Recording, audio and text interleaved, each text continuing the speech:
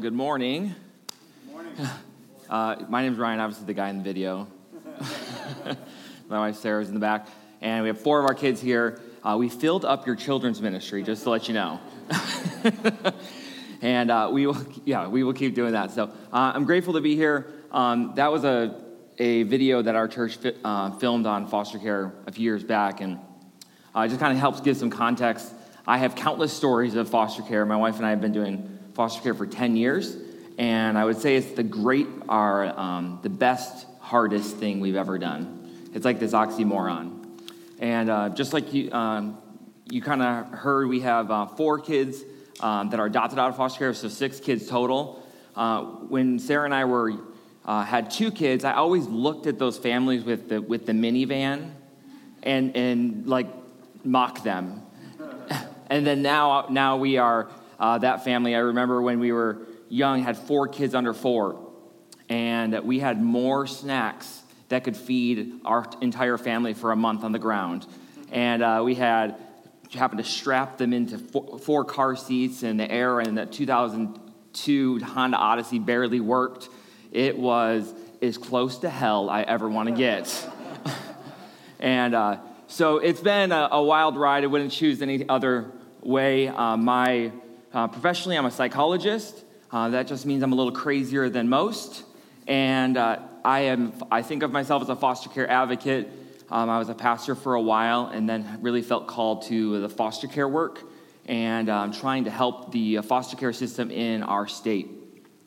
And for those of you guys who don't know too much about the foster care system, at least in our state in particular, right now, currently, as it sits right now, we have 14,000 kids in the foster care system, which is a decrease over the last several years. But most people would say that that's not necessarily a good thing. Because of the pandemic, we don't have teachers who are mandated reporters having eyes on kids. Churches for a while weren't gathering, so we didn't get to see. So my guess is that in this next year, we're going to see a huge increase in those numbers. 40% of foster kids are below age 5. They're in the foster care system for almost 2 years before they're either adopted or get to transition home. And my wife and I's work, and Ohana in general, our biggest call is to help the older kids. What we know is we talk about this aged out kid. All that means is like kids who turn 18. If you've ever had an 18-year-old or know someone, they think they're adults, right? But they're like the furthest thing from adult and ready to go off into adulthood, especially if you've been in and out of the foster care system in group homes or different shelters and things like that. And what we are trying to do is create this ecosystem around these kids to love them deeply, to create mentors, to create jobs programs, because we know the stats against these kids are horrible. Just a couple for you. 800 of our youth age out in Arizona every year. When they age out, 20% will be homeless. I have gotten 3 calls this last month from our kids who wish they could come back, and then I'd have no way to do it. 30% will be arrested. 7 out of 10 girls will be pregnant by 21. Less than 3% will get a college degree. And we want to make sure that we fight against that. And so I'm going to share some stories about our own self in the foster care system, but I'm also going to, as you guys are in the midst of, we're wrapping up a series on the Great Commission. You've probably read the scripture a dozen times, but I really want to kind of focus in, like Pastor Tim was saying, about the deed and the aspects of that. So we're going to look at that together, Matthew 28, verses 19 through 20. It'll be on the screen for you as well. Jesus says, "All authority in heaven and earth has been given to me. Therefore go and make disciples of all nations, baptizing in the name of the Father and of the Son and of the Holy Spirit, and teaching them to obey everything I have commanded you. And surely I will give this to you always, to the very end of the age." The word obey for me is something that has really kind of transitioned in my life. When I think of myself as a disciple, when I think of the word disciple, I think there's like 3 aspects to it. It's like, one, to be like Jesus. The second one is to be like Jesus, being in relationship, being in communion, learning more about how to be like him. But then lastly, it's like, what do What did Jesus do? And I'm really trying to figure that out. How did Jesus walk in this world? And how do I just do more of that? And that has kind of resonated with my whole life in the last 8 to 10 years. And I'm like, how do I watch? Because I watch in the scriptures, like 90% of Jesus' time, he's with the poor and the outcast. He's with what he calls the fatherless. And I'm like, this is where Jesus hangs out. And you see it over and over again. And I can say, honestly, if I step back, in 2011, I was a youth pastor at a church in the East Valley. And it was a really wealthy church, had a bunch of kids in 2-parent homes, rich kids, primarily white. And I felt like I was doing good things, but I felt like I was entertaining kids a lot. And then in 2011, I got invited to go on a missions trips to India. And a lot of times, God starts to reveal stuff when you get out of your kind of comfort zone. And I remember we went to India, and we worked with this children's home, and then we had these 30 kids who were these orphans kind of abandoned in this third world country. All of the brothers and sisters had to work in the rice fields, but they were able to get these 30 kids, at least get them to go to school. And I was with my group, and we were doing this mercy ministry at this moment. And they gave us, as the group, an egg, a roll, and a banana. And they lined up all these kids, and they're all smiling and excited. They knew every single day this was their time. And they lined up like 30 minutes early. And I was in charge of the eggs, and I was like, this is kind of cool, but this isn't. The kids are all excited, and we're handing them out egg, and I'm looking at the bowl, egg, passing it down, and I just see more kids keep running. And then halfway through, I'm like, I got like 4 eggs left and like 40 kids.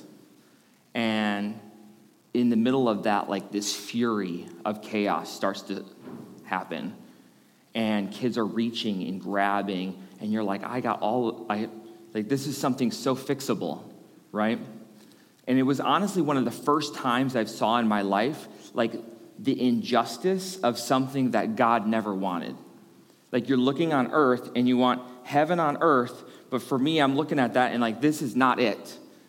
And it started to just mess with me. But then in the same token, in the same day, I'm working with these kids and there's so much joy on their face and they're running around and grabbing my hand and Ryan. They can say that, and what is your name? I'll take it. And as they're saying, what is your name? I feel like I'm looking in the eyes of Christ. And I'm looking at God in ways I have never seen before. And it just tore me up. I'm looking at God, and then I fast forward, I fly home, and I'm feeling all the things, right? Like this experience that you have, we've all had those little moments, even the most non-emotional of us in the room. You've had those moments where you feel it, and sometimes you have to I force myself to have to dig into that and say, what does that look like? And I come back home, and I'm then going back to my everyday life, and I'm like, I feel like I'm called to be a disciple, and if Jesus was going to come back, he wouldn't even recognize me. And not in like this weird, it's more of just a conviction of I need to go where Jesus spent his time. So I'm always anyone who knows me, my wife would wish I would aim a little bit. Ready, aim, shoot. I'm like, shoot! Oh, here it goes. And we ended up leaving the church, moving to South Phoenix, and we wanted to work with at-risk youth and work with kids. And we ended up, we thought it may be a church. No, it's not a church. Can't do that. And we ended up starting a single mom shelter for homeless families and trying to look upstream and doing a community agency with that. And it started to move. But always in our heart, we knew, Sarah and I were called to this foster care thing. And we wanted to work with these kids in the community and work with our kids in our state who are just needed love and needed a sense of family in a way that we could easily give. We were not necessarily the most confident in our abilities, but we knew we had the capacity through God to be able to make it happen. And fast forward, we ended up having a couple kids come in and out of our home. We had 2 of our boys that were adopted. And then in 2015, this girl, I was working in the foster care system, and we were doing a bunch of different things. At this point, we had 4 kids under 4 in our house. The minivan scene, right?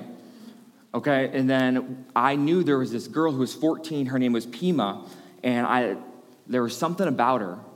She was quiet. Maybe that was the reason she was quiet. She was quiet. She was an artist. She's been in so many homes. She just was searching for some kind of love. And I told Sarah about her, and she's like, the death stare of the wife, that one. So she gave me that. But then all of a sudden, like, Pima's picture started showing up online of a girl that needed to be adopted. And then she reached out to Sarah, said, I think we need to bring this girl in. So long story short, Pima's here. I have a picture of her with my kids. We have this nightly ritual when we were young. If you can see, it's a little bright, but if you take a look, this is a freak show stroller, okay? Who owns a stroller with 4 seats? Some church that was like, felt bad for us, gave us this stroller. The thing was 350 pounds. The one wheel was all, so it was like a ta-ta-ta-ta-ta-ta. Every time the kids would go, they thought it was the best thing ever. Like, I got a bicep workout, so I was happy too. And then Pima would be rollerblading. So, I mean, when anyone would drive by us, we were the family that everyone swooped around and be like, stay away from the centers. But honestly, this is, so she moves in, and anything you know about foster kids, typically there's 2 responses. One, because of the trauma, because of the grief that they went to, they're explosive, angry, they're frustrated, they don't know how to handle it, they get mad, they yell, they scream, they cry, they keep a hard exterior. And then there's another side that I'm going to withdraw, I'm going to push away. I want to be quiet and visible. I want to be able to make, not let any, just chill, whatever I'm trying to say. You know, you want to make sure it's still. And that was Pima. She's like, I'm going to be quiet. I'm going to not ruffle any feathers. I'm really nervous. And we watched as years and years go by as that she starts to make friends at school. We're like, that's a win. We noticed that she wants to get her permit. Oh, Lord, no. But she ended up, after 6 attempts, no, just kidding, 4, she got her permit. And we watch as she's getting ready to be the first one to graduate high school. And one of the best things is her senior year at Cesar Chavez High School, she says to us, I want to go out for a club. I want to go out for a sport. I've never done that before. And we're like, what? Heck yeah. So she tries out for the badminton team. Yeah. Have you ever been to a badminton tournament? Oh, I have. They are awesome. And she just did a great job. In her senior year, we were at the banquet with her coach, and they give out all the awards, and then they give out the player of the year. And my daughter, who's a senior, first time playing any sport, gets the player of the year. And I'm just like, proud dad. She graduates high school, goes to community college because she wants to be able to work with some kids. And now she's 19, and she's taking a class, and she's in between classes, and she wants to go to Chipotle, go to lunch before her next class. And in that moment, she gets her in her car, goes across the street of South Mountain Community College, and she sees a guy holding up a sign, which is not abnormal in our part of town. She gets out of her car and she looks, and the guy's like, hey, do you have any money? And she walks up closer to the guy, and she realizes who this guy is. She knows who he is. And she walks closer and he says, hey, can I have some money? She's like, Dad? And he didn't even recognize who she was. And she gets in her car. She goes back to class. She sits in her English exam, paper blank the whole time. I can't, frozen. She's gone back to a place where there is significant pain. She makes it through work. She comes home with Sarah and I, and we notice something's up. We don't know what's all has went down, and she finally just starts to unload and share what just happened. And he didn't even know who I was. And he didn't even know who I was. And if you've ever seen, and I'm sure we all have, someone in deep pain, that's a holy moment you have to hold on to. That's when it's time to just be Jesus and sit. You don't need to have the perfect answer, but you need to be present. And Pima, you are loved. You are not expendable. You are adopted into our family. You are holy and dearly loved. And we have this mantra in the Centers family for years. My kids hate it, but they love it. I always say, you are strong, you are brave, and you are kind. I tell that identity over, you are strong, and you are brave, and you are kind. Pima, you are brave, you are home right now. And you start to watch her, and we're praying over her, and it's just such a moment that's like, whew. And then, an hour later, we're putting the kids to bed, which is always a madhouse anyways. So I'm taking the two upstairs. It's always rock, paper, scissors. She's got to do those ones. And I go to take the two boys upstairs, and Pima darts and like pretty much body checks me into the stairs to beat me upstairs. And she gets into her little brother's room, who's 4 years old. And I'm standing outside the door, and she gets down on her knees and says, Maddox, you are strong, you are brave, you are kind, and you're going to college. And for me in that moment, it's like this, like another, like I'll take a badminton championship, but I'll take a healed girl all day.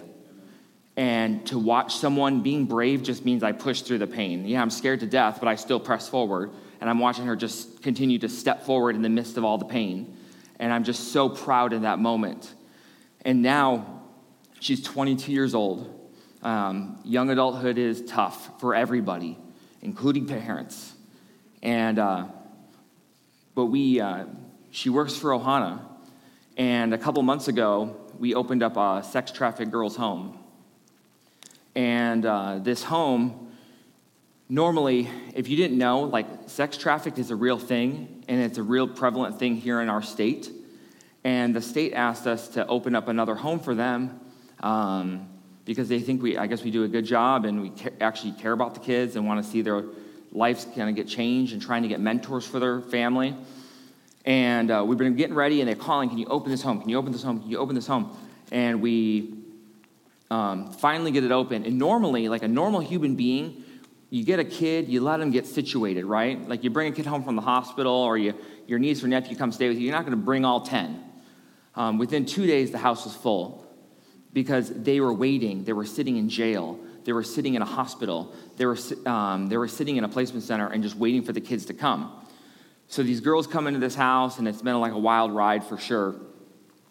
But this week, Pima comes to the office to check in, and she says, Dad, you won't believe what this girl did, and this girl did. Yeah, it was crazy. But you could see she has so much love and joy for them. And then she whips out her phone, and she shows me pictures. And she's like, look, we did a photo shoot. So she gets the girls all dressed up, and they go get flowers in the neighborhood. South Phoenix flowers are extra nice. And she's taking pictures with them. And I'm watching my daughter, who I feel like I have been called to like train up and disciple, now doing wonders and doing things for these girls that I could never imagine. I don't have the patience for that. But she's like getting in the mess with these girls and just letting them be kids. And I'm like, yes, this is right. And I'm just so proud of my kid to watching her kind of mature in her bravery, because we told her, hey, we want you to go try out this sex trafficked girls. I'm what? No, Dad, no.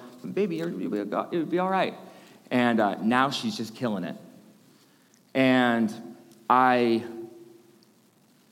am so, within the foster care system, I knew she needed us, but I never knew how much we needed her and how much more different we became because of her and our family. I have learned aspects of God's goodness that I could have never imagined. I've learned when it talks about the fruit of the Spirit is patience, I don't want to learn that one anymore. It's like the old word they call long suffering. Oh man, if I could just not do that one. But I'm this is what God's doing, right? And I'm grateful to people like you guys who, Pastor Tim, he's when he talks about love moves, it's not just a cool little catchphrase. It's a thing. It's this is the posture of a disciple and what we're called to be like. In the same vein of this home that we opened, it got a little wild, and the neighbor next door was complaining over and over again that we had these girls here. And they would be yelling at my staff, and then finally I get involved, and he says, I am a Christian man. And I understand what you're trying to do, but how are these girls allowed in this neighborhood? How are they allowed to be here? And I was I'm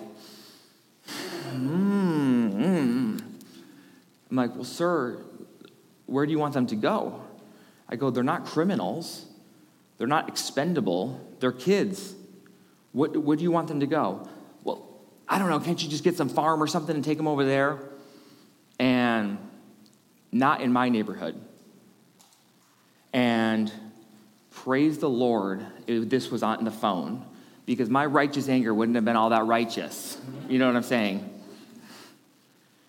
And when I think about those moments, and I think not in my neighborhood, when we say not in my neighborhood, Jesus says, yeah, you're right, not in my neighborhood, in my house.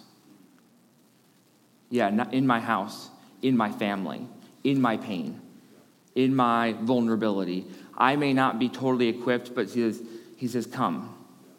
And those are the moments that Jesus is so thick and so present. He says, I want to engage with you. I want you to experience the fullness of my life. So I'm going to stretch you and have to put you in situations. And I am living this out right now. I can't talk about the video right now because that story is not done. But it is painful right now. And the whole long suffering thing, it's long. But I know God's goodness is there. And I am been more and more challenged as I look at what it means to be when I think about this word discipleship, go and obey, that this is a moment of our life that we just get to engage. And it's like the whole parable of the sheep and the goats. It's like that Matthew 25, and the last part he says, when were you... He says in Matthew 25, it says,